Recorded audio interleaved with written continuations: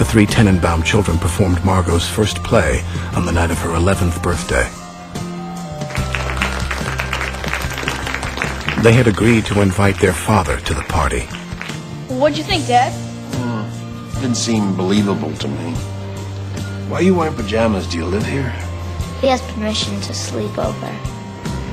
Well, did you at least think the characters were well developed? What characters? There's a bunch of little kids there dressed up in animal costumes. Good night, everyone. Well, sweetie, don't be mad at me. That's just one man's opinion. Happy birthday to you. Happy birthday. Scott, if your life had a face, I would punch it. Yeah. Wait, what? Let me ask you something. Why would you make the point of saying someone's not a genius? Do you think I'm especially not a genius? Veronica, why are you pulling my dick?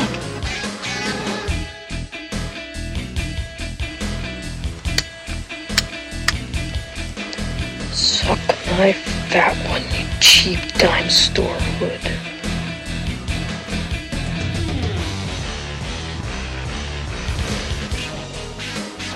Andy! You Goonie! Hello, everyone, and welcome to another installment of the greatest moments in the history of forever. I'm Zach. I'm Matt. And this is episode number 77, The Royal Tenenbaums. This is a big one. Yeah, this is not a listener request, folks. No. We're back, doing what we want to do for a change. Although we will be doing the listener requests again. On early lists, always have been a little tentative to actually dive into it.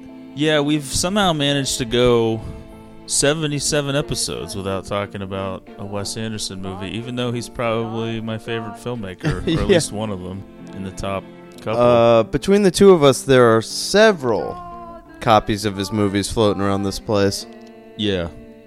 Well, we don't own the Grand Budapest because we're still waiting for that Criterion release. But other than that, we're covered. Well, if you listen to that New Jersey episode, there was almost sort of there was talks of kind of a repeat of that when WrestleMania was in Dallas and you were going to go to the hotel from Bottle Rocket. Yeah. Even though it doesn't really look like it anymore. No. Not the same. Still would have been cool, though. Would it have been? Well, I think that whole thing would have turned real sad. Yeah, well, it might have been similar to the plot of Bottle Rocket if you could find a room service chick that or whatever they're called. Maid. Yeah. Well, I don't like to use that term. That didn't speak English, obviously. And okay. Yeah, so a lot of big things happening right now with the Greatest Moments podcast. We're in the midst of I'm looking at you wide-eyed. What are these things? We're in the midst of these listener requests, which, we're going to sprinkle in here and there from here on out. We'll be still doing some of our own. And I think it's time to take this show to the next level. Oh. I think it's time we introduced a Patreon for our loyal ass clowns. And what we can offer is Patreon exclusive episodes. Oh. We're going to do audio commentaries for 50 Shades of Grey, 50 Shades Darker, and eventually 50 Shades Freed when that gets released on home video. Holy shit. A brief theatrical run. So more information will be forthcoming on that. I can't wait. Yeah. I'm excited just to know we'll be watching the third 50 Shades movie. Because obviously we've already watched the first two. Right. Quite a ride. Oh, yeah. And I think our ass clowns will really enjoy. They need to hear our thoughts on this, obviously. Yeah, me complaining that it's not hardcore enough. And so to go along with that theme, we're borrowing another page from other podcast playbooks here. I think it's time we also do a listener meetup. Yeah, I think that would be an Ass Clown convention. I do think there's a lot of demand for it. Certainly. So, New Year's Eve, BBT. The bar in closest proximity to the apartment. I would say our apartment, but I don't think there's enough room for all the ass clowns. Right. For our legions of ass Plus, clowns. I mean, you got to keep a close eye on that Blu-ray collection. Yeah, I get really uptight. You can't just be having people I don't like when up people in are here. around. No. Yeah. It gets me really uptight. Right. So yeah, more information on that as well. I'm thinking morning of New Year's Eve. This is even bigger news than the announcement of a upcoming group text that I'm going to be involved in. Yeah, there will be a big holiday movie season, award season movie group text that I'm planning on starting. So many things happening. I'd also really. like to take a moment now to both comment on and address an ongoing situation. Uh-oh. I don't think we've mentioned this on the pod before, but a big development in my life has been the lowering of the price of Movie Pass to $9.95 or whatever a month. You basically can go to a movie every day, whatever. I'm not promoting it, so look it up yourselves. It's whatever. So I signed up.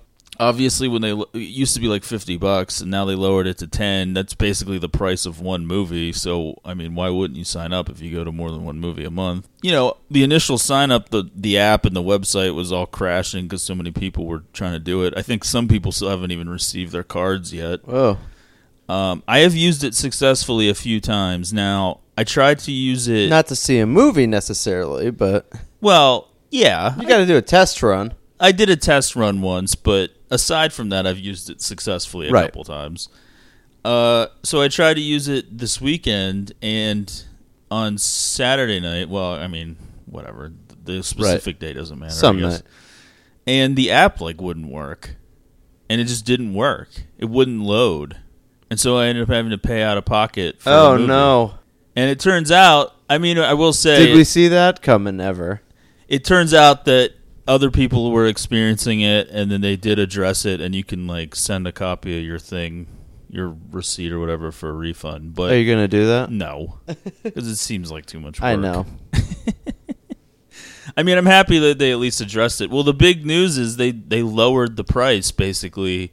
If you pay for a full year up front, you can get it for basically $6.95 a month. Whoa. So it's basically $90. You have to do it for the full year, though, to get the $6.95. But it's basically $90 or whatever for the entire year. Oh, all right. But I don't know. I feel like this is a good thing because I've already used it a couple times. I know it's capable of working, but it's also if the app doesn't work again, it's I feel like I might have to cancel it because it's just ridiculous. Using it to pre-order tickets, how does that work? You can't use it to pre-order tickets. You have to go to the theater. That sucks. I feel Well, then it has no value to me. I feel like we've been over this. I know. You have Well, I to couldn't go. You have remember. to be within a certain amount of space of the theater for it I to don't understand why, if it has a MasterCard logo on it, why it can't just be used as if it's a card. Well, I guess you could just use it anywhere. Yeah, that's true. I wonder if you preloaded it to buy a ticket, but then you just took it and used it at a gas station to buy something, if it would work. I don't know. If the amount of money is still It might work like a HSA card where you can only use it at certain merchants. Yeah, I don't know. It's weird. But, yeah, I would just say that I was disappointed that it was... I feel like it was the day after they announced this price change, so maybe a lot more people were... Or this special offer. Caused so it maybe to crash people, again? Yeah, I don't know, but whatever. All right, so Movie Pass, jury's still out. Right. It's an ongoing saga. It's an ongoing grading system. Right. I feel like if I can use it successfully a couple more times, then I'll probably feel happy with it. Yep. All right, so let's get down to Royal Tenenbaums. I think people are eagerly anticipating our thoughts. Yeah, I would think. I think this is maybe my favorite movie. Maybe. It's certainly up there for me as well. I mean, the two Wes Anderson, I think we talk about it, that always jump up head and shoulders above everything else, even though we still really like them, is this one and Rushmore. Yeah, the scripts of these two movies, every line is like a masterpiece. Yeah. It's just so perfectly put together. It's unbelievable. Like, just I don't know. Like, it just blows my mind sometimes. Like, the dialogue in these movies, especially Royal Tenenbaums, where it's like, it seems like if you were going to write this out as a script, it would take forever, because it's just like it just seems like so much thought is put into every line to have like these double meanings and like, you know. Should be pointed out too, one of the movies where the clip in the intro is featured. Right. Yeah, I mean, Owen Wilson, who co-wrote this movie, just so perfectly cast as just a doofus. Yeah. Just like a needy, pathetic loser. Oh, yeah. A lot of like needy, pathetic losers populating the world of the Tenenbaums, though, which is kind of, you know. It's kind of a reoccurring character trait in Wes Anderson scripts / movies altogether. Yeah. So this one, I saw this in the theater, believe it or not. I'm that old, people. I did not see it in the theater. I was seeing awards contenders R-rated movies way back in 2001. So actually, that gives you a little window into my life. I first watched this on Comedy Central, which, as much as I hate watching movies on cable, that's where I first saw it. They used to run Rushmore and Royal Tenenbaums like all the time. Yeah, well, this one, I mean, there's not a lot of profanity or anything. That's so true. It's not like a lot would have to be edited out. I mean, it is rated R, but it's not like a hard R or anything. Commercials, though. Yeah, well, that's always annoying. Right. But I think I did buy the Criterion Collection DVD of this, which kind of, it looked like a book I had almost. It too. Yeah, I mean, I think I got it like used at like a half-price books. Eagle Video, back when Giant Eagle had video, and then they were like kind of shutting it down. Yeah, how old are you? I mean, do we need to talk about me renting like wrestling videotapes from Eagle Video? Well, we certainly do, not at this juncture, but... Okay, so the movie opens with like kind of a long music number. Yeah, narrated montage of the 3 Tenenbaum children kind of like growing up and kind of were planting the seeds of their dysfunction. Yeah, dealing with the hells that they were dealing with as children. Yeah, I mean, it's kind of like this idea of like the 3 children being like geniuses and prodigies and kind of precocious in semi-obnoxious ways, and kind of their fall from grace primarily due to their parents' marriage dissolving and kind of other their father just neuroses. Being a complete piece of shit.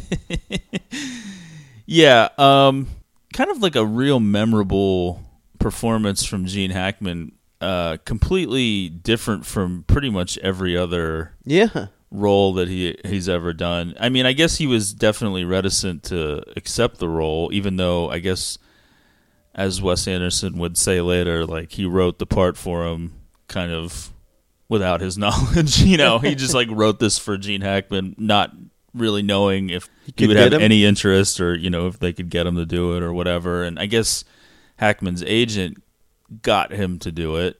And, you know, apparently he wasn't like the easiest person to deal with on set. He seems like he could be tough. But, you know, they got through it. You know, which kind of brings, you know, up well, maybe I shouldn't go there, but oh no. Well, I was just thinking, like, sometimes, you know, people are difficult and you have to kind of get through it, but like a lot of times, whether it's like, you know, stories of studio interference and like executives not knowing what they're talking about and interfering, or George Clooney punching David O. Russell in the face. Right. Or whatever, or actors being difficult, or whatever it is. A lot of times, you know, what comes out of it is great and memorable, and it's kind of like the war stories kind of add to the legend of the thing. Other times you end up with just a funny video of Christian Bale freaking out on Terminator Salvation, which is a movie no one cares about or remembers. Oh, right. But, you know, it's just like whenever it what does... What are you doing? Whenever it does come together, lunatic. It can kind of like be a special thing, and I think this. I do. I know Gene Wilder was someone that they were thinking about if they couldn't get Hackman. I can't remember who the other one was. Maybe like Dustin Hoffman or somebody. I'm a little surprised they didn't just consider Bill Murray for it. I mean, he seems like he could have pulled it off. Yeah, I agree. Maybe there was some. It seems like they didn't want him playing basically the same character from Rushmore. Right. I do think that like part of the lore of this film is kind of the workaround of like the schedules of some of the people in it, like Ben Stiller and Gwyneth Paltrow, like really weren't even available for very long, so they had to do all of their stuff all at once or whatever to get it done. And so I'm wondering if maybe Bill Murray's availability at the time wasn't high. I don't know. This is probably his most kind of throwaway performance in one of these movies. Or I guess maybe Darjeeling Limited, which he's barely in, but... yeah, I don't know if you can count Darjeeling Yeah, I know. Limited. His character just doesn't really have a lot of great moments in this. He's got a couple, but... I think it's kind of an understated, funny performance. Yeah. I mean, his interactions with Richie, certainly good. His interactions with Dudley, great. Yeah, I mean, he plays kind of Gwyneth Paltrow's beleaguered husband. Gwyneth is the adopted daughter. He's having of the a tough Tenenbaum. time, kind of holding the household together. Yeah, I mean, in truth, once we skip forward to the quote unquote present, the Tenenbaum kids, now adults, are all pretty miserable in the lives that they're living. Margot's married to Raleigh St. Clair, played by Murray, and it's seemingly a loveless marriage. Oh, yeah. She's out all day in the bathtub, yeah. essentially. She's made a cuckold of him, as he points out, several times. Which is the part that you enjoy. Yeah, just a dream, really. I will say, I mean, but now that Gwyneth Paltrow has been brought up, good Lord. I mean, Margot Tenenbaum. Yeah. I got it bad. Who doesn't, though? I know. I mean, it's kind of like it's just like the beauty with the missing finger and the depression. What a dream. Who doesn't love a missing finger? Right. Yeah, and just like kind of the mean way that she treats her husband. Oh, yeah. Is like right just up your alley. so dismissive. Yeah, it's great. Richie, who is in love with Margot, which that seems to be sister. Really his only flaw. Outside of that, I mean, he's the one kind of... aside from his struggle with his own depression, which is growing from this whole weird, lifelong love that he carries for his adopted sister. Yeah, I mean, he was a tennis prodigy. That's pretty much all that he's given as far as like his backstory. He's not really... But he seems to have kind of a good heart. He cares about his dad. I guess we're supposed to understand here that the reason he's close with his dad and the others aren't is because his dad actually acted proud of him because he had something tangible early on. Right, they're definitely like yeah, I mean out of the three, Richie was like the only one that seemingly bonded as a child with Royal at all, where the other two were kind of left out, and Royal, was constantly pointing out that Margot was adopted, which definitely leads you to wonder why they adopted Margot in the first place. Right. Especially whenever later on at the cemetery, whenever Chaz's kids, Uzi and Ari, are asking Margot what happened to her finger, and you kind of get that flashback to when she was like a teenager and she's with her family and they're like Amish or something. Yeah, I don't know. And lumberjacks. They're on a farm and, she gets her finger cut off with an axe by accident, and it's seemingly like a weird situation. Like, why was she put up for adoption? How did she end up? I know, because they have a whole family. Because she's from like Indiana. Right. And, the Tenenbaums are living in New York City. You kind of get the sense that Mrs. Tenenbaum, Angelica Huston, is just into sort of some strange hobbies, I guess. And just kind of very full of herself with the whole, we got a homeschool, right? Did that happen? Yeah, I think she's obviously way more nurturing and hands-on, but at the same time, she kind of just is, you can kind of see evidence of kind of not really knowing how to be a parent. She's just writing checks. Some of the things to she's the doing kids seem for no reason. sort of self-indulgent to her. Right. I mean, it's kind of, you kind of don't really, it's hard to like relate to something like this because it's kind of foreign from, you know, my own experience, but it's just Quite like foreign, yeah. they're living in this kind of big house in New York City that's like stuck out of time, and you know, Royal leaves when the kids are still pretty young, and you know, she's raising them, but like kind of in a distractedly kind of, I don't know, she's still like, she obviously loves them, and she's like kind of trying to nurture their genius or in their various things. Like, you know, Chaz has like this business math mind, and he also, you know, bred these Dalmatian mice or whatever, and Margot is this young playwright writing plays at like an early age, not unlike Jason Schwartzman's character in Rushmore. And then all we really know about Richie is that he's kind of a failed artist, but also a world-class tennis player. Right. Kind of modeled after, which one? Borg, I guess? I don't know. Borg? Yeah. Borg and Matt, you know, I can't think of his first name. I don't know anything about tennis. Me neither. All right? Sorry. If you want a tennis podcast, just search tennis. Please. Get off our backs. Yeah. All right? We don't know who Borg is. There's that movie out with, like, right now. It's like Borg McEnroe. Oh, okay. Borg versus he was McEnroe. the other guy. Yeah. I know who McEnroe is. Well, I think there was a guy who was, like, really, like, a young tennis prodigy who kind of, like, flamed out at an early age. I only know, like, the Sampras Agassi years and then Nadal Federer. Serena Williams. Yeah. Who just got married. So, where are we at? So, now in their present day lives, everything's kind of crumbling. Well, Royal, I guess, we've come into his life at a time where he's kind of run out of money. Yeah, well, everything's gone. He's been disbarred after some legal troubles involving Chaz. Taking money from his son. Yeah. And, yeah, he's been living in a hotel. Just living the dream for a while. Pretty much. Getting massages from daily. Sing Sing or whatever her name is. Right. And, which we have to imagine something sexual going on with those massages, I'm sure. He has kind of a full-time hang-around assistant, Pagoda. Well, Pagoda still works at the Tenenbaum house. Oh, that's true, yeah. Oh, he's like a his double spy agent. On the inside, yeah.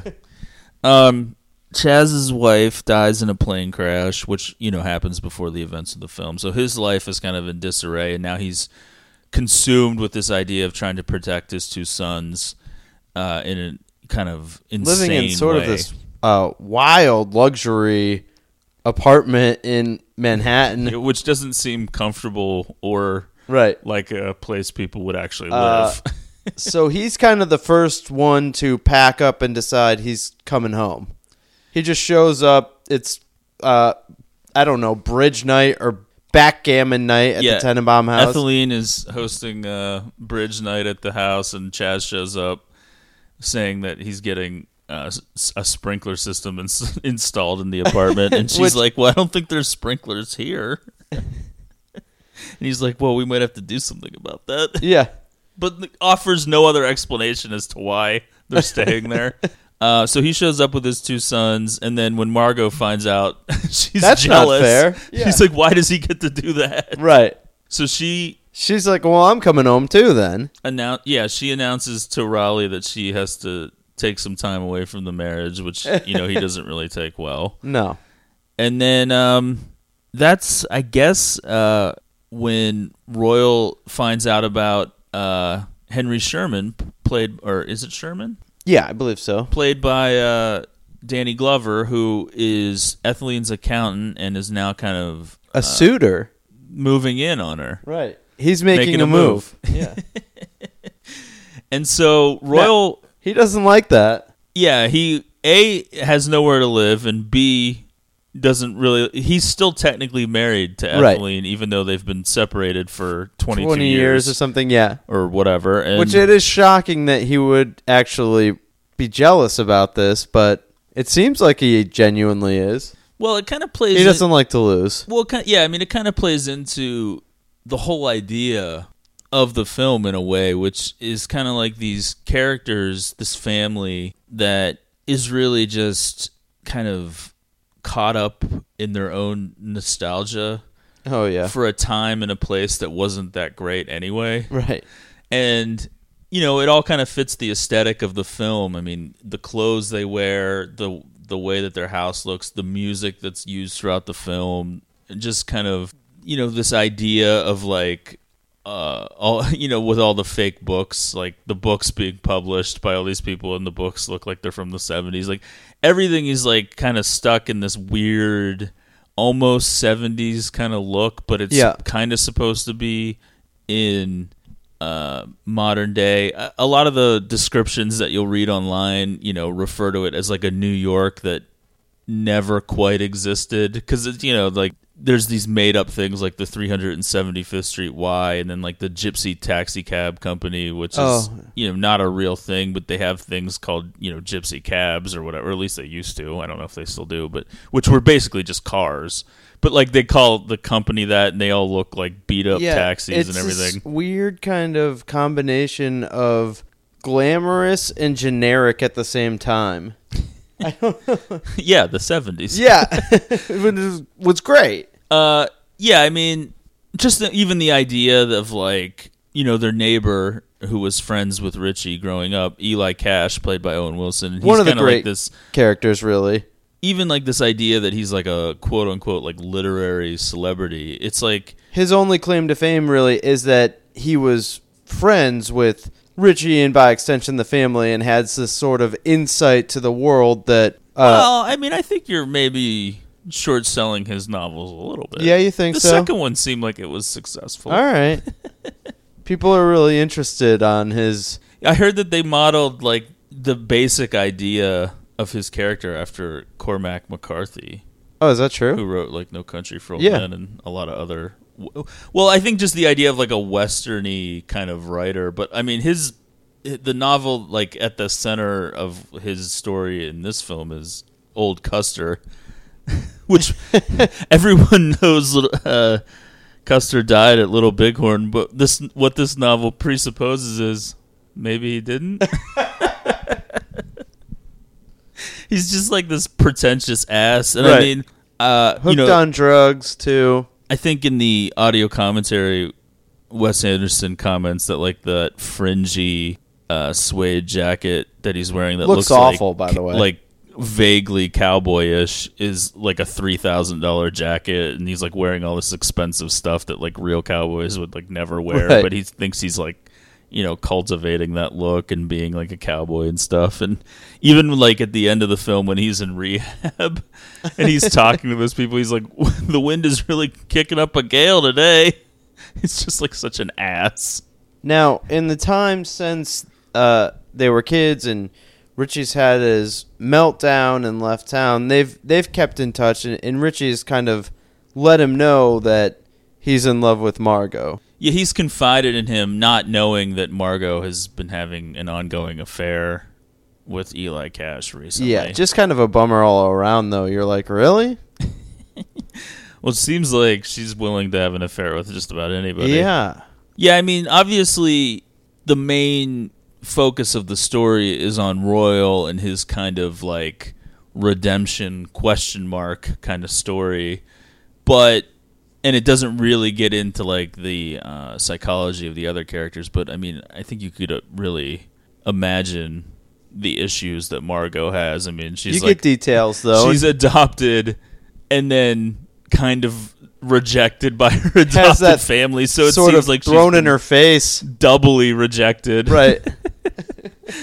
One of the the whole best thing where like she wasn't invited out to his mother's grave when they would go to visit it. What about whenever when Royal and Etheline first separate and the children invite him to Margot's birthday party, which is where they're putting on a performance of the first play that she's written, and he's just sitting there criticizing just it, trashing the play. That part kind of made me have to do like a little self-reflection, though. I don't know. What do you mean? I just feel like I would do something like that. I don't think that you would. All right, I hope not. I feel like maybe I would probably be more likely, even though I don't even think I could do that. Sitting there with the person that wrote it, especially if it's like your daughter. Well, yeah, he's not even talking, like having a conversation with her. He's just sort of talking out loud and making points about it, but it's really criticisms. just sitting there. Yeah. So that actually, I think that signified like the last time that, as when they were children, that they invited him around, and then it kind of just went even further downhill from there. So, Royal he comes up with this scheme, to spring onto Etheline, and then obviously the rest of the family. We don't really see much of the disintegration of his and Etheline's relationship. There's not much flashback to that. Do they suggest that he was philandering? I believe there was some of that. I think so, but I think like just the he fact just that left them all around prick. Yeah. Yeah, I mean, I think he just took off. We do get the scene where he's telling the kids that they're getting a divorce, and he's like, obviously we had to make certain sacrifices as a result of having you children. But yeah, he feels like he needs to worm his way back into their lives, so he tells Etheline that he's been diagnosed with stomach cancer and he only has 6 weeks to live. And so Etheline, good-hearted as she is, yeah, I mean, this obviously a blow is a huge kind of event in their lives and kind of shakes things up. And it kind of just it's kind of like just an interesting story to have this kind of all develop, at this point in their lives. Like, we kind of get like the Cliff's Notes version of like the childhood, and then like the 22 years in between and everything leading up. And then occasionally through various plot devices, we get little flashbacks to things that happened in the intermittent years. But the main focus of the story is just kind of this, time period right here at like this crucial moment where another man has entered the scene and is possibly, trying to marry Etheline, and also the kids have now all decided to move back in on their own, unrelated to anything going on with Royal, and now all of a sudden Royal's back in the mix. Although Richie only coming back when he gets the news that Royal's sick. Correct. Although he does, he shows up before Royal officially moves in, because he obviously is the one that kind of allows him to move back in, which doesn't really make any sense. But obviously, Chaz is more against Royal from the beginning. Richie immediately is ready to So how long did they give you? Whatever. Richie's ready to open his heart immediately, and Margot is indifferent as usual. Yeah.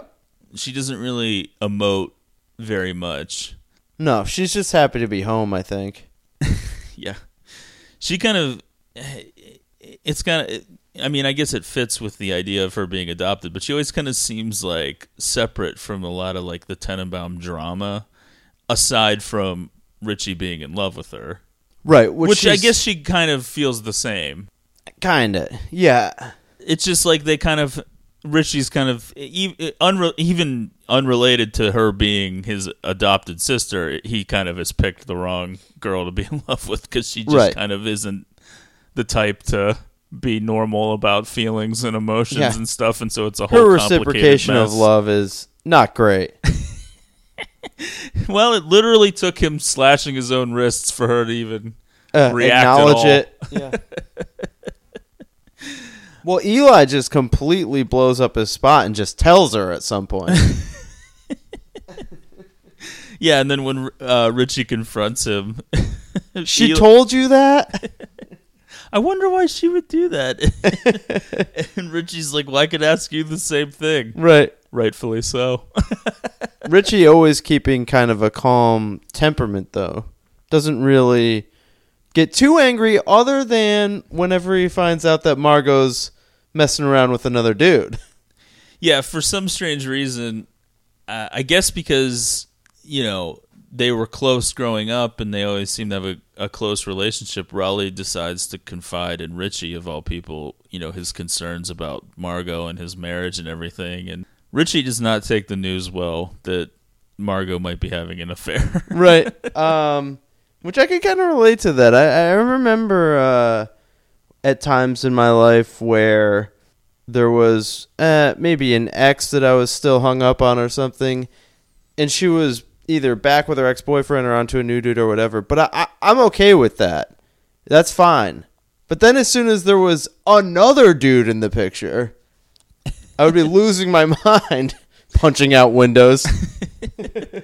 Yeah, I mean, your history seems like a lot of rage going on. Oh, yeah. Well, I mean, you could kind of see, what... Some parallels right between you and Richie Tenenbaum. Well, I was going to say, I mean, one isn't just born being into sort of a dismissiveness or cuckolding. Oh, God. Just disturbing revelations here on Greatest Moments. Well, I mean, it's the same revelations every week. I know. Really. People are continuously disturbed. I mean, just think about me. I have to hear these revelations all the time. All right, well, okay, let's get through this. Let's get to the incest parts for you. There's no... Well, that's the thing. There's no... It's not incest. Right. Still frowned upon, though. Yeah, I mean, just think about, all of that, pent up, sexual frustration. You're just, kind of... Because, I mean, I think the implication is that he's basically been in love with her since they were kids. So, I mean, he's just been tortured for all of these years. His promising tennis career thrown away because she got married. Yeah. Everything kind of gone to shit in his life. We talk about him maybe being, the most normal, but he's not. I mean, he's living on a boat doing nothing. Right. He's just out to sea. It's unexplained even what he's doing out there. Yeah. He hides behind the beard and the sunglasses. Oh yeah. I mean, it's a rough life for Richie. He's just you got to respect it though. He's just carrying that torch of sadness. Which is probably why Richie Tenenbaum is one of my favorite characters of all time. Well, just 3 profoundly sad characters, really. Yeah. I mean, whatever's going on with Chaz too. It kind of seems like Chaz maybe was the most normal. He was married with kids, right? But then everything went awry when his wife died. That's true, but he's the one that most openly hates Royal. Yeah, maybe you could say he's the most in touch with his anger at his father, and thus was able to kind of move on the most from it until real, tragedy in his life kind of brought some of that anger back out. When Royal first shows up and he's talking about trying to reconnect with the kids, and he's like, the first thing I thought we'd do is go out to the cemetery, visit my mother, and Richie's like, oh, Rachel or whatever. Yeah, Rachel's not there too, and he's like, who's Rachel? Jess is like, my wife. Yeah, and then later at the cemetery, he's like, oh, yeah, that's right. We got another body over here. God.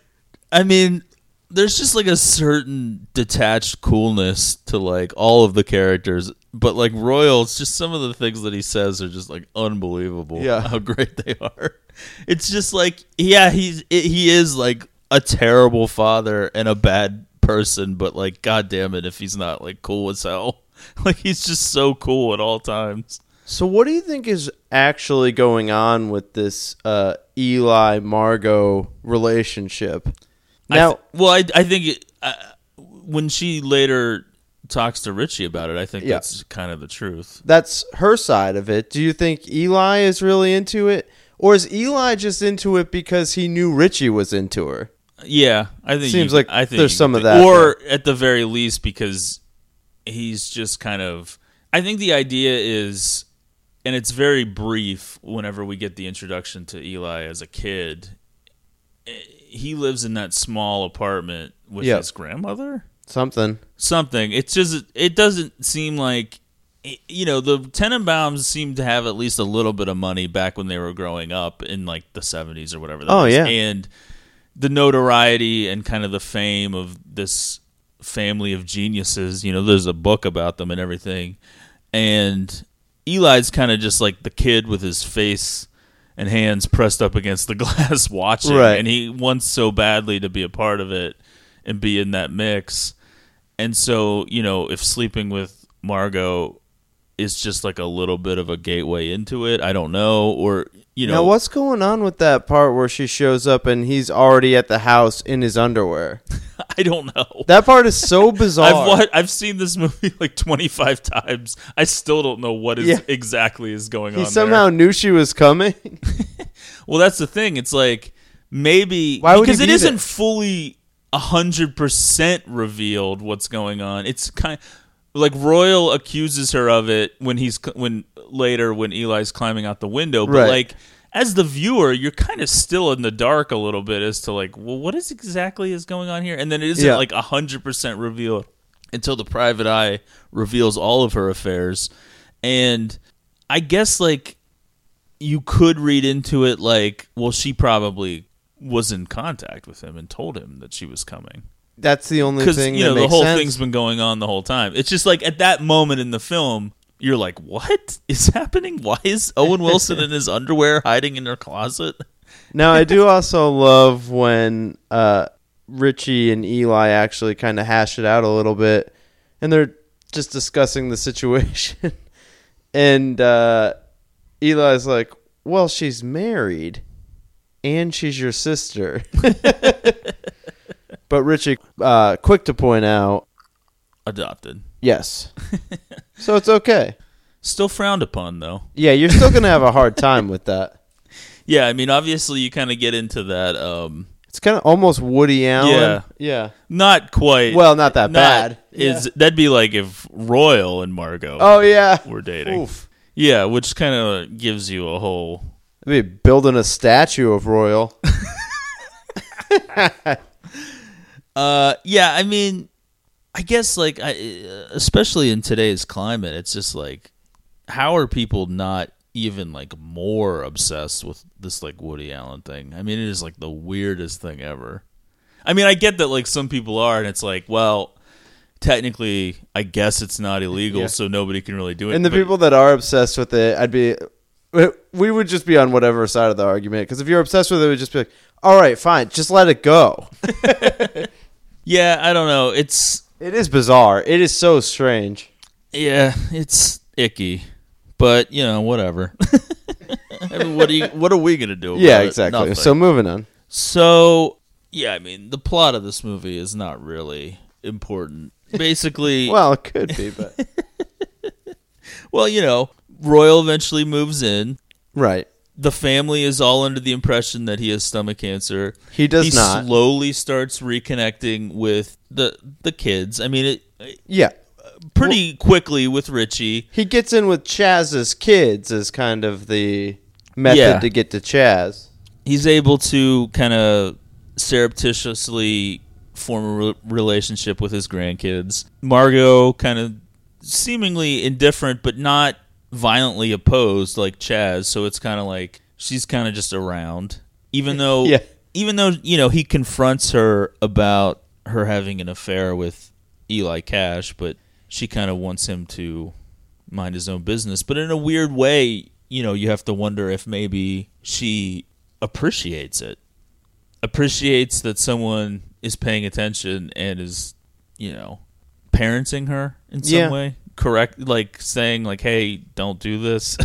Like, because I mean, it seems like these kids kind of in a weird way raised themselves. I mean, Etheline was around and did her best, but she's never had like a father figure. So it's like, even if it's like, who is this guy to come in and say this now? But it's like, well, somebody's at least paying attention to what I'm doing. Somebody cares. Oh, poor Raleigh.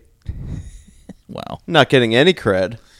Well, I mean, that's her husband. That's not her father. Although, the age discrepancy there. Disturbing. Right. Oh, that's dog's blood.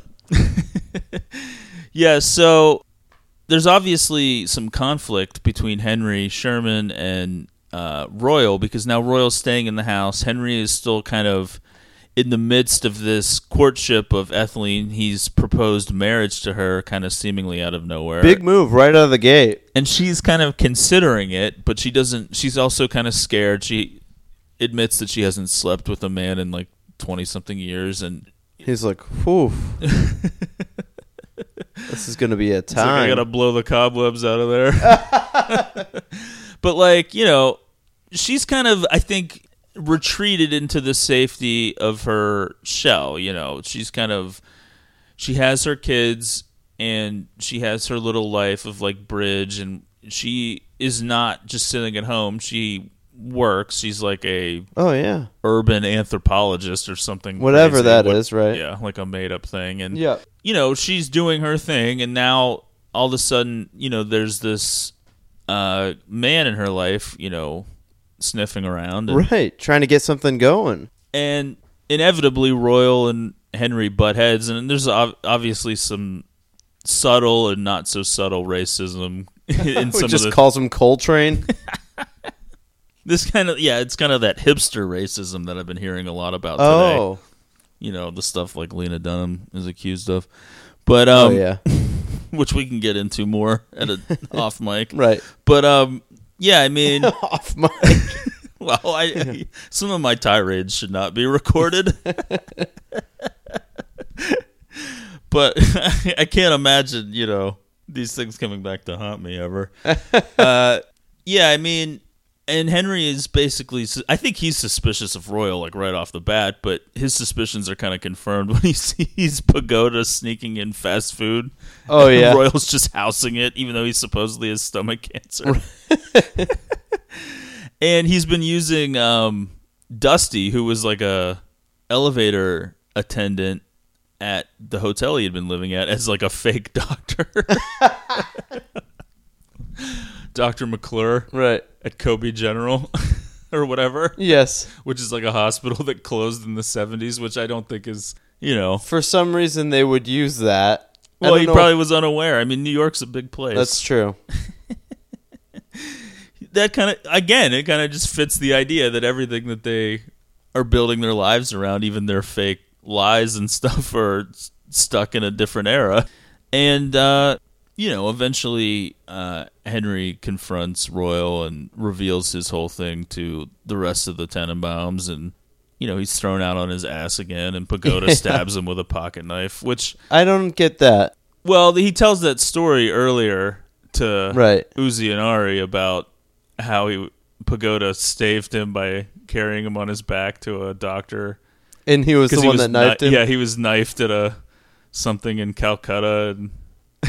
Okay, so this is supposed to be that he's doing it again, right? Well, he's mad because Pagoda got thrown out too. Yeah, because, you know, he was like his. It was revealed that he was like his spy, and he was helping him and everything. And so, I remember, like, in the theater, like the part where Pagoda stabs him, like, on the sidewalk. I was like laughing hysterically to a theater of silence. Yeah, I don't really recall whether or not, like, the friends that I went with were really as into it as I was. Yeah, you never know how it's going to go for a Wes Anderson movie with watching it with various people. Normal. Right. People who aren't, like, cool. The part in Grand Budapest Hotel where the dude, I think Adrian Brody, just throws the cat out the window and it's dead. I was losing it. I don't think everyone was. Well, yeah, I mean, I get that, like, people love animals and love their pets and stuff, but I mean, come on. I feel like it's so cliche to hear people say the thing about how they can deal with, like, violence and people violence, but, like, anytime an animal is hurt in a movie or a TV show or something, that they just can't deal with it and blow. It's like, well, it's fake, just like when it's people. That's a good point. You fucking assholes. I mean, it's just like, how ridiculous of a person do you have to be like, to act like if, like, a kid or, you know, if a kid is like murdered or like a woman is being beat up by a man or like murdered or something, it's like, oh well, that's not a big deal. But then like someone shoots the dog and it's like they just can't. They're freaking out. Inconsolable. Like, I'm triggered. It's like, oh, go fuck yourself. It's fake. Triggered. Yeah, it's just like that's all I hear now. Are people? I've heard that so many times. It's like you're not, and they always act like they're saying something that's so unique about them too. Well, like no one's ever said that. It's like everybody says that now. It's annoying. It's stupid. Shut up. Anyway, that'll do it for Royal Tenenbaums. Hope you enjoyed the show. We like you. We're not here to say bad things about people. Just animals. Yeah. Fuck them. No, I mean, anyway, so, yeah, I mean, even in this movie, a dog gets killed. Yeah, that's true. Wes Anderson loves... Actually, potentially multiple dogs are being killed. Oh, well, yeah. As Royal is taking Chaz's kids to dog fights. Yeah, I mean, it is funny. Like, his montage of bonding with his grandchildren is, like, shoplifting, riding on the back of a garbage truck, yeah, which running into oncoming traffic. It's just like insane things. Yeah. Throwing like an open milk carton at a passing car. Oh, man. The cab driver just gets out and shoots the kids. Oh, yeah. He used to bring back the 2 corpses to Chaz. That'd be really, be a whole different movie. Yeah, it's not too far from that, but it's not quite that dark. So, obviously one of the defining moments of the film, though, is once Royal's being thrown out and Chaz and Margot are kind of standing at the top of the steps, and then Chaz goes inside, and then Henry's standing there, and Royal tells Margot he's not your father, and she says neither are you. Richie kind of has his goodbye with Royal, and Royal's like basically telling Richie like, hey, this near-death experience has really taught me a lot. I think I've really changed because of it. Oh, yeah. Richie's like, well, you weren't really dying. And it's like, it's kind of this perfect way of like Royal remaining this insane narcissist, but also actually changing because of this ruse that he's pulled. Like, it all started as like this lie to kind of disrupt Henry's courtship of Etheline, and also maybe because he was above homeless. all, get himself a place to live. Yeah, and also because he's homeless, but it actually may have done what he had set out to do unintentionally. Right. Because, his claim was he wanted to reconnect with the family and reestablish his relationships with his children. Which, I mean, come on. But he was, who wants to obviously do that? Under the guise of this false illness, but like it actually happens. And then now that he's being thrown out, he's kind of like legitimately bummed because of the right reasons in a weird way. Right. Because he actually does now care about them, and he's in the mix with them, and he wants to be a part of their lives, and now his lies that he had told has kind of ruined everything. So this is kind of putting something in Richie's head about a near-death experience. Well, no, I mean, that's because of the, Raleigh and Richie enlist a private eye, and he reveals all of these things that Margot has done secretly, and including all of her affairs. And Richie is just like, it's literally any dude in the world but me. Right. Which, I've been in those situations too. Yeah, I mean, I guess there was... Almost exclusively, really. One of the big influences for this film was the French director Louis Malle, or however you say it. No. And I guess he had a film... Always fun territory when we get into foreign directors' names. Yeah, I mean, I think it was a film called The Fire Within, which I've never seen. I've heard of that. It's basically about a guy who ends up committing suicide at the end. But sounds good. He spends time with his friends leading up to it to try to like convince him, I guess, to not do it, but then he just does it anyway.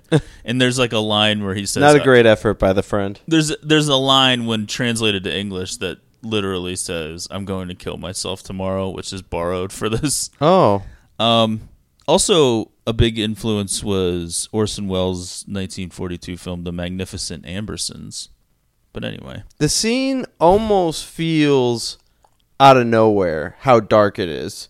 Yeah, it's pretty brutal. Because the rest of the movie, while the humor is very dark and there's a lot of, as you point out during the montage with the kids, a lot of kind of fucked up things happening, it's all very sort of humorous. So yeah, it doesn't really feel as dark as this scene is, which is just an Elliott Smith song playing. I mean, can you get much darker? Right. Yeah, and I mean, this kind of Richie's attempted suicide definitely like plunges the film into kind of a deeper reality that it wasn't really quite in because of the weird aesthetic of the film and just, you know, the way the characters acted and talked and dressed and looked and the world they were living in and everything was kind of a little bit... The closet full of board games. It was very like Wes Anderson-y. Yeah. And then, you know, Richie's kind of really brutal suicide attempt really kind of throws a dark curtain over the whole thing. But yet, for me, I mean, the scene really kind of... I don't know. It works for me, though, because it's kind of just... It kind of... I think without it, it would feel maybe... I think it would still be a great film, obviously, but I think it kind of gives it that sense of, like, real... Certainly adds another layer. Yeah, it kind of makes the characters seem, like, more realistic in a way. Like, they're actually... could die. There's like stakes to this. Right. And it does sort of act as a wake-up call for everyone else because the initial sort of wake-up moment is, oh, Royal has cancer. But then it's like, oh, no, he doesn't. Everyone can kind of go back to their normal lives, whatever those were. And then this happens and it shakes everything back up. Yeah. And I think everybody's reaction to it is kind of different. Chaz is kind of like over the top curious as to the reasons why, and he wants to know if Richie wrote a note and all of these things, and kind of in a weird way like reveling in the darkness of it because of his own experiences with his wife dying. And, you know, in a weird, and like Margot kind of she kind of knows that he's doing it because of her, so she's kind of got this sense of guilt over it, which, you know, is not right. I mean, you know, it's not like somebody else's fault. Yeah. But, you know, she's obviously... And she would be truly sad over this anyway, apart from their connection of brother to adopted sister. It's also mentioned that when they were younger, she would always pick him up at the bus whenever he was returning from, I don't know, tennis outings or whatever. Right, yeah. I mean... And then, like, Raleigh kind of, for some reason, knows, too, because he, like, accuses her of, like, nearly killing your own brother or whatever. Right. Which is weird that he would somehow know that that's why. Well, Richie's not the most subtle. You know, and obviously, you know, Royal wants to rush in and get back in the mix, because now he's working as an elevator attendant with Dusty, and he kind of misses him because Richie checks himself out. Now with his, you know, head shaved, which he also did when he slit his wrists and everything, and he just goes back to the Tenenbaum house and gets in that tent. Yep. And there's Margot waiting for him, and this is when they finally can make out a little bit. Yeah. It's all happening. It's kind of disappointing that you don't get like the full penetration, because I feel like that'd really be like symbolic. It's a passionate scene. Getting that monkey off your back, you know. Yeah, something. But yeah, they kind of like agree that they have to just remain secretly in love with each other because I guess they feel like... Well, I think that is a little bit more driven by her. Yeah, but I mean, I think they just kind of... I mean, regardless of the fact that it's not actual incest, I mean, I just think that maybe they... He understands maybe this can't happen. It's just too much. Right. Like, you know, maybe they have a future... sometime in the once Eveline is dead, relocate. I don't know, it's just like I just don't know if like the fragile world of the Tenenbaums in this moment could handle them suddenly being a couple. Yeah, I don't think so. And now, you know, excommunicated once again from the family is now the opportunity for Royal to kind of fully get his way back in there. Well, he has to actually turn over a new leaf, and he gives Etheline the divorce. Now, everything that's led up to this point, Richie has known that Eli has been struggling with some addiction problems, and he makes an attempt to send him to rehab.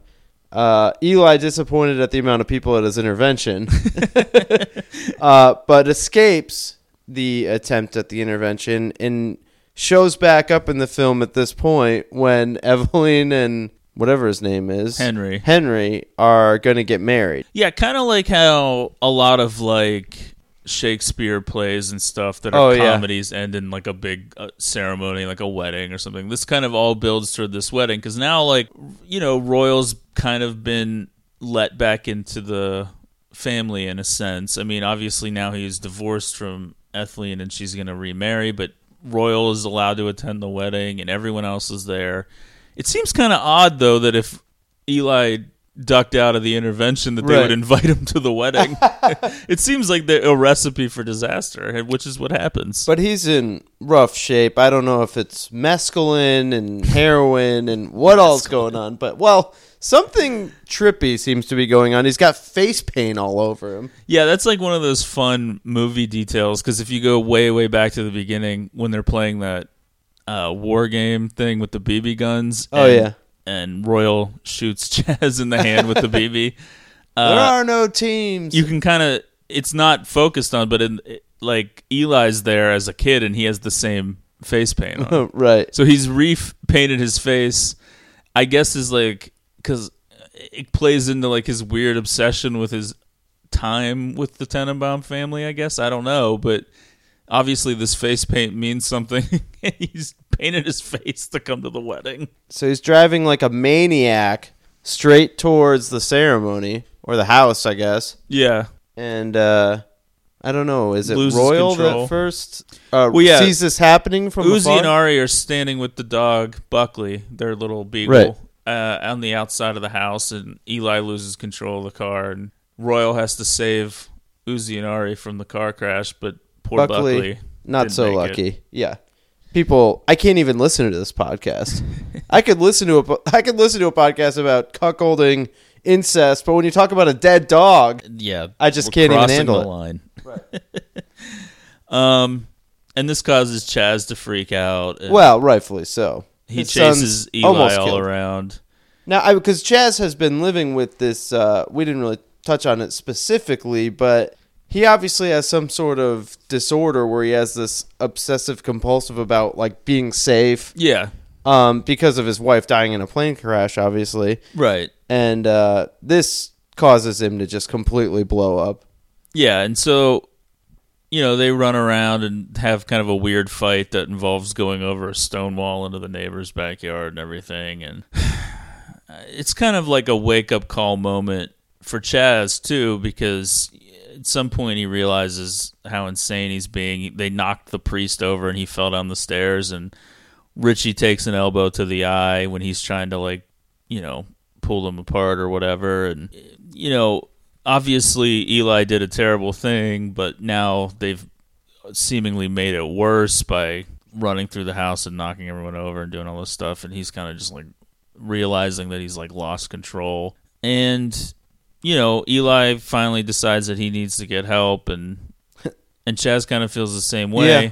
It kind of leads to like a really touching moment between Royal and Chaz when Chaz just kind of finally says to him, like, I've had a really rough year, and he's all choked up. Uh-huh. And he calls him dad and everything. It's like a really sweet moment, kind of hurriedly done in a film like this. It's kind of like blink and you might miss it, but there's like kind of these touching moments between some of the characters. Yeah, and I mean, everything kind of wraps up nicely for everybody at that point. I mean, Henry and Etheline end up getting married the next day. Raleigh has his bizarro study subject, Dudley, who he's, touring around with now because he's got this book about him. And, Dudley is kind of just the me of the Right. movie, just saying ridiculous things. Maybe there could be a whole episode just dedicated to what's going on with Dudley.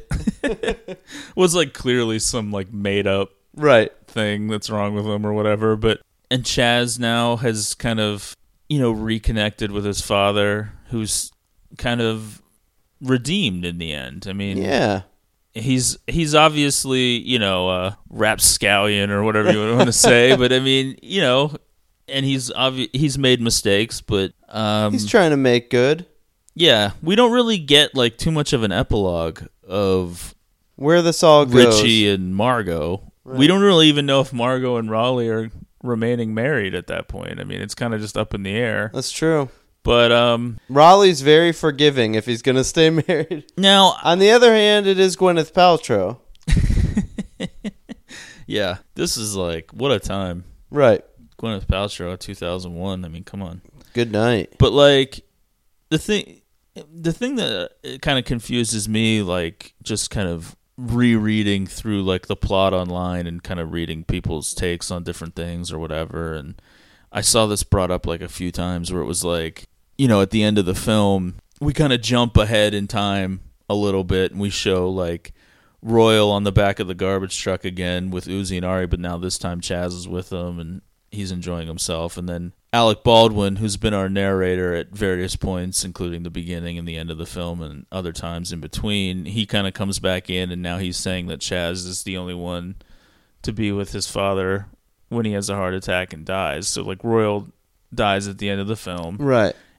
But it's supposed to be sometime in the future post Henry and Ethleen's marriage. Now, online, I kept seeing, like, it would say, like, years in the future or whatever, but I don't feel like it doesn't seem like that much time has passed because Uzi and Ari look the same. Oh yeah, at the funeral. So like I don't know. It's kind of a weird. Which I do love that part too, where they're just firing those like BB guns, right, in the salute style.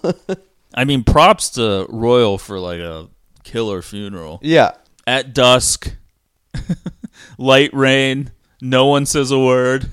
Perfect. Great engraving on his tomb. What is it? Died tragically rescuing his family from a sunken battleship or something like that. But I don't know. It kind of... I honestly don't feel like the intention here is to be sad, because I think it's supposed to be happy, like that Royal's reconnected and everybody's kind of closed this old wound and maybe everyone can kind of move on with their lives. And like, as I said, various sources online were kind of putting this at like years in the future, but because of the kids looking the same, it seems like it's not. So it's like, I don't know, I think unintentionally it feels sadder at the end, because you're like, I think he finally repaired everything and now it seems like he's dying like immediately. Yeah. That's what it kind of feels like when you just watch it. Now, I don't know what the actual intention is. Maybe they were just like, well, we don't want to have to recast these kids for 2 seconds. Right, just to do something kind of funny here with these BB guns. Yeah, I don't know. It's just kind of unclear to me how much time is supposed to go by before. I don't know. Well, I mean, I think that'll probably wrap it up. I mean, I would say there's a lot to be said. Got in there. It's a funny movie. It's kind of, I think like with Wes Anderson, it's like you're either in or you're out. Yeah. And I can only really deal with people who are in. I cannot. It's like a deal breaker for me. I do get annoyed at the notion that all his movies are the same, or oh, come on. Or I hear things like, oh, he's trying too hard to be quirky, like criticisms like that. Well, here's the thing. I feel like he's certainly an auteur. I mean, yeah. Well, I feel like he's one of the few. Right. There's barely any now who are actually true auteurs when it comes to like us. Like when you're watching a Wes Anderson movie, it's a Wes Anderson movie. Yes. And like, I think some people, because we're brought up in this weird world of like a million Marvel movies and a million sequels and all these franchises and everything kind of looks the same, where that's bad. Yeah. In reality, I feel like that's good. It's like you should know, like directors should have like a visual style. His movies are always interesting, always fun, always funny. There's always multiple layers at play, and there's it's always like an interesting way to tell a story, interesting ways to present characters that is just like different from anything else. Yeah, I mean, I don't know if you honestly like with Rushmore and Royal Tenenbaums, it's like if you don't think that those are like funny, great scripts, I don't know what I just don't know what you could possibly be looking for. I just don't get it. All right, well, I think we covered everything possible. Yeah, well, probably not, but you know, what else do you want from us? Well, we went on at length. All right, well, thanks for listening. Make sure you're following on Twitter @GreatestPod. Subscribe to the show. Keep spreading the word. Oh, yeah. Help us out with that. It's been picking up lately. I don't know. Oh, no. I thought it was, but... Sometimes it feels like it is, but then, like... For every one we gain, we lose 3. It's 1 step forward, 2 steps back, as always. Right. Life is hard. Yeah, I mean, we're rapidly approaching the end of 2017, and hopefully, you know, we'll be able to end the year strong. Yeah, we're going to shoot for it. And, you know, if you put in a listener request and we haven't got to it yet, just hold tight. It's coming. Yeah. They're coming. We're at gonna our get own through pace. All right. We'll see you next time.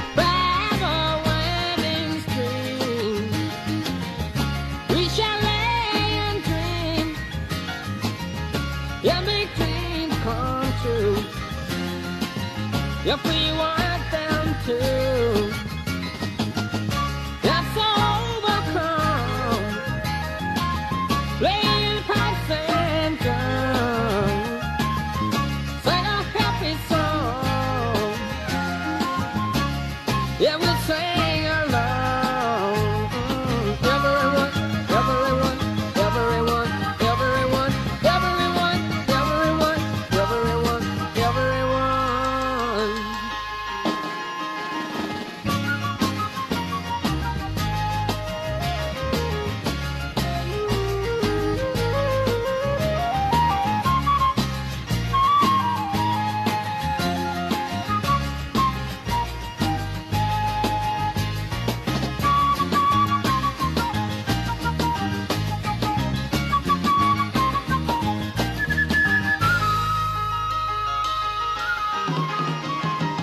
We shall walk again all along down the lane, down the avenue, just like we used to, with our heads so high, smiling past the sky. Yeah, we'll softly sigh.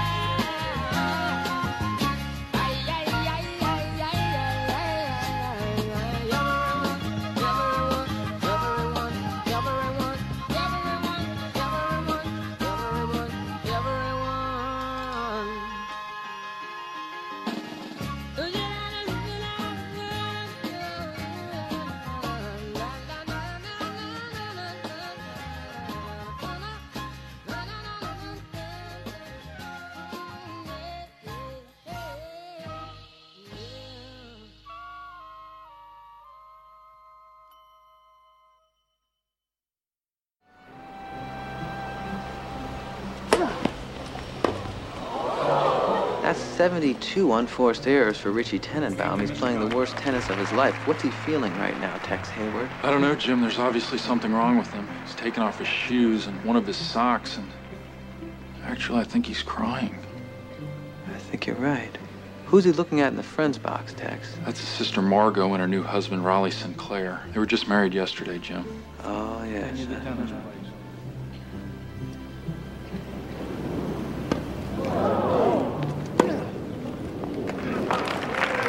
I've never seen anything like this. Neither have I.